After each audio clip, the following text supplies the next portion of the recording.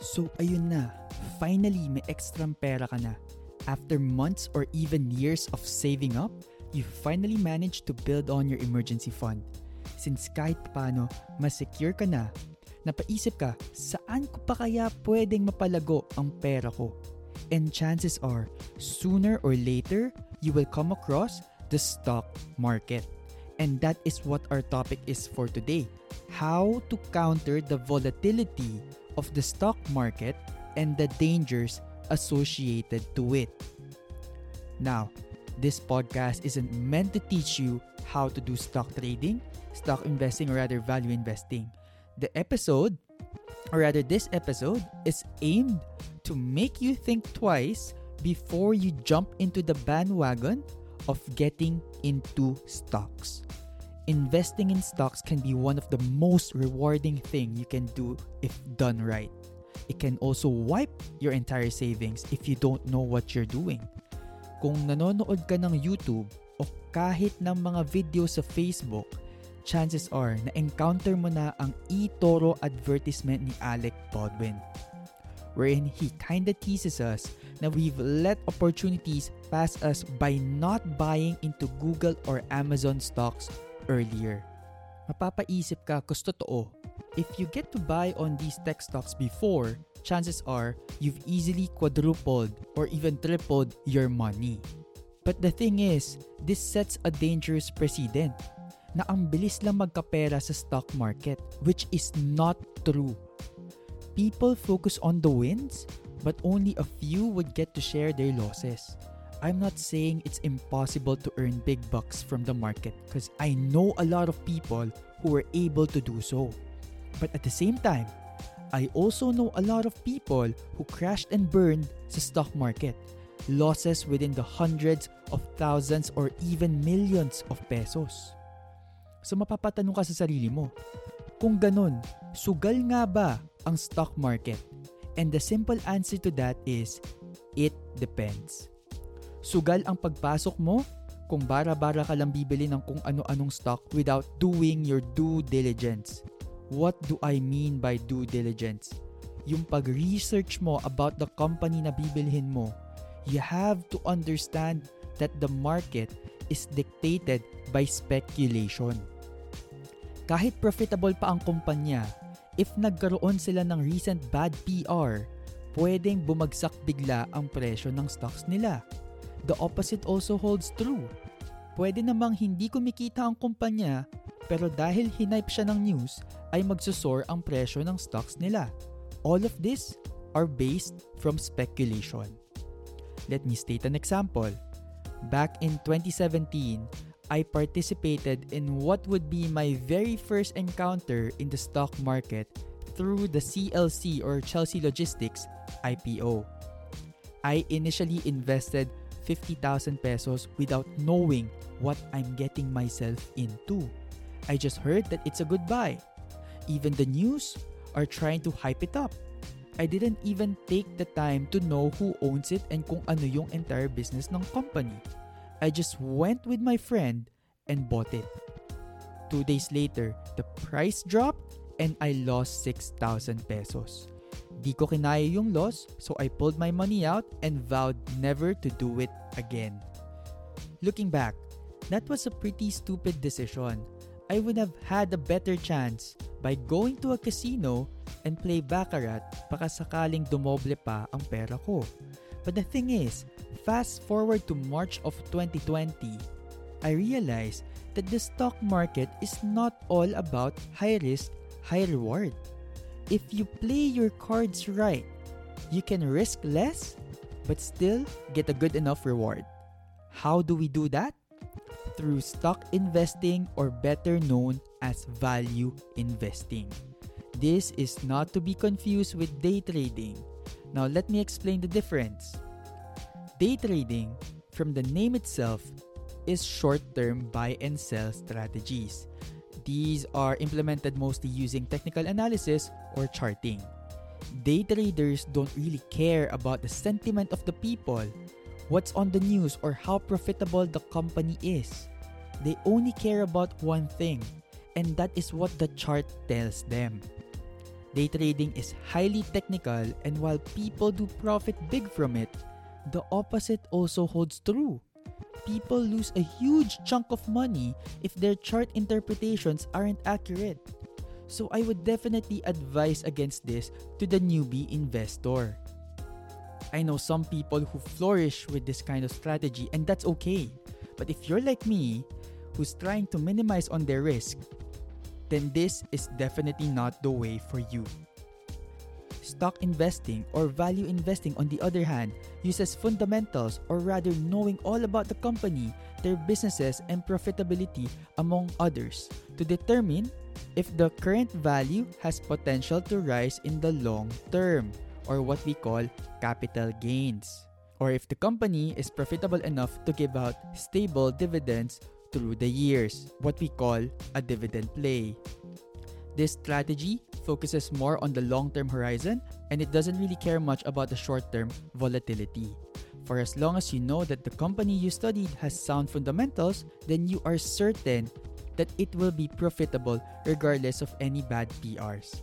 This strategy is what I have been implementing since I returned to the stock market early this March 2020. Value investing has two ways of benefiting you. One of them is through capital gains or stock price increases, and the other one is through dividend payouts. Both of them are good, and it all comes down to what the strategy of the investor is. Now, as early as now, let me tell you that you do not need a finance degree to get into this. Just to share, I personally just read up on value investing from various sources from the internet, bought books, watched YouTube videos. Now, am I claiming to be an expert in this? Hell no. But I do believe I have learned enough to be confident in my trades to the point that I can sleep well at night even if I don't get to look at my portfolio for the next week or so. That is how confident I am that these companies I've invested at are profitable in the long run. So just to share, my overall goal would be to get 500,000 to 1 million pesos worth of passive income, mainly from dividends alone. And all of the companies that I have been extensively studying are those who are considered to have a high dividend yield. So what do I do and look for when I study a company? I've read this book by Marvin Germo, a YouTube personality who is known for sharing his knowledge regarding stock trading and investing. His book is called Winning Strategies for Investing, and I do believe that this is a very good reference material considering that his insights are for the local market, meaning the Philippine Stock Exchange. So to simplify, he basically talked about specific processes into narrowing down the stocks you would want to study. You don't want to waste your time studying 10 to 20 companies if you can simply focus on a few which would fall under your competency and a business which you can understand. So basically what you would want to look for into the company is their relationship with the government, if they have any violations or are in good rapport with the administration. A good recent example would be ABS-CBN. Because of their franchise not being renewed by the government, their stock prices fell. Now this is definitely something you don't want to occur to the stocks which you are putting money on. Next would be to see as to how relevant the company is in terms of the society and how solid is the company in itself. For example, Jollibee. Jollibee has been around for decades and is a household name not just in the Philippines but also abroad. Everyone knows the Jollibee brand and they have been profitable year after year. Unfortunately, because of COVID, their profitability decreased, and as such, market sentiment was down, and that caused their stock price to go down as well. This is part of what we call valuation. You would want to know whether a company is earning or not, as this would dictate as to the intrinsic value of that company's stock. In simpler terms, yung realistic na presyo ng stock ng kumpanyang iyon. Now, there are a lot of ways you can get the intrinsic value. You can use what is called an NCAV or net current asset value method, or the price to book value method, or even the Graham formula. And that is not what this episode is all about, okay? I know there are a bunch of random words being thrown at you right now. And no, we're not going to go in depth about all of those. If you wish to study them more, you can simply search in Google, and I'm sure a lot of references would come out. If you prefer to read up about it in detail, then I would recommend the book 7 Secrets to Investing Like Warren Buffett by Mary Buffett and Sean Saya. They talked about those strategies in detail, in a way that is easily understandable. So now that we have more or less an idea as to what the differences are between day trading and value investing, let's shorten everything up and provide a step-by-step guide to avoid the volatility and dangers of the stock market. So number 1, identify if you're a day trader or a value investor, because depending on which one you choose, the strategies would differ. Day trading is more volatile, as this is what is mostly hyped by movies, and the profits here have the potential to be extremely on the high end, but so are the losses. Value investors, on the other hand, are for those who have a lower risk tolerance and for those who would like to have a bit more peace of mind by not having to worry about looking at their portfolio every day. Number 2, regardless if you're going for day trading or value investing, it won't hurt to do your due diligence in terms of fundamentals for the companies you're eyeing. I personally use technical analysis or charting even when I'm a value investor, just so I would know as to when might be the best time for entry, or sa Tagalog, kung anong presyo ako dapat bumili para makamura. Number 3, only invest money you can afford to lose. I cannot stress this enough. Sa States, uso doon ang leverage, which simply means borrowing money to invest. Which for me is a very bad idea. Huwag kang uutang ng pera para sa investments. While our local stock market has seen exponential growth in the last decade, this does not necessarily mean that the market is always up. The market can be down as well. Para ngayon sa COVID, the market is at its lowest since 2012. Now, you don't want that borrowed money to be stuck for years. Paano pag siningil ka habang bagsak yung market? Saan ka kukuha ng pera? Number 4, you don't have to force yourself to invest in the stock market. There are other investment vehicles which are less risky in the form of ETFs, mutual funds, or bonds.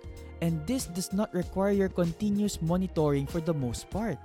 Huwag mong ipagpilitan if hindi mo talaga maintindihan as to the what's and the hows. Hindi lahat ng tao kayang sikmurain na makita yung portfolio nila na negative 100 plus thousand pesos or even more. Since March 2020, my portfolio has seen reds of 100k plus and greens of 60k plus. All of these naman are considered as paper losses and paper gains. Of course, until such a time na binenta mo na sila talaga. As of the moment, up ang portfolio ko. But take note, I am not investing to cash it out in a month or 2. And definitely not even the next year or the year after. I am investing for the future, at least 4 to 5 years from now. Masayang makita na up ang portfolio mo, pero realistically speaking, hindi siya parating ganyan. Kaya mo bang sikmurain na makakita ng negative na 6 digits sa portfolio mo? If tingin nyo hindi nyo kakayanin yun, then regardless if it's day trading or value investing, I believe that the stock market isn't for you. Ultimately, I want all of you to make money, and it starts by knowing the ins and outs as to where you're putting it on. Don't just blindly invest. That's no better than gambling in a casino. If you're interested in stock market trading or investing, I would highly suggest that you watch Marvin Germo's YouTube channel and read up on his Stock Smarts book series. I also highly recommend Benjamin Graham's The Intelligent Investor na book. Benjamin Graham is the mentor of the legendary investor Warren Buffett and is also known as the father of value investing. I do hope that this episode will prevent a lot of you guys from losing money by prematurely jumping in on the stock market bandwagon. If you have any requests, please do send them at papabarya@gmail.com. Thank you for listening.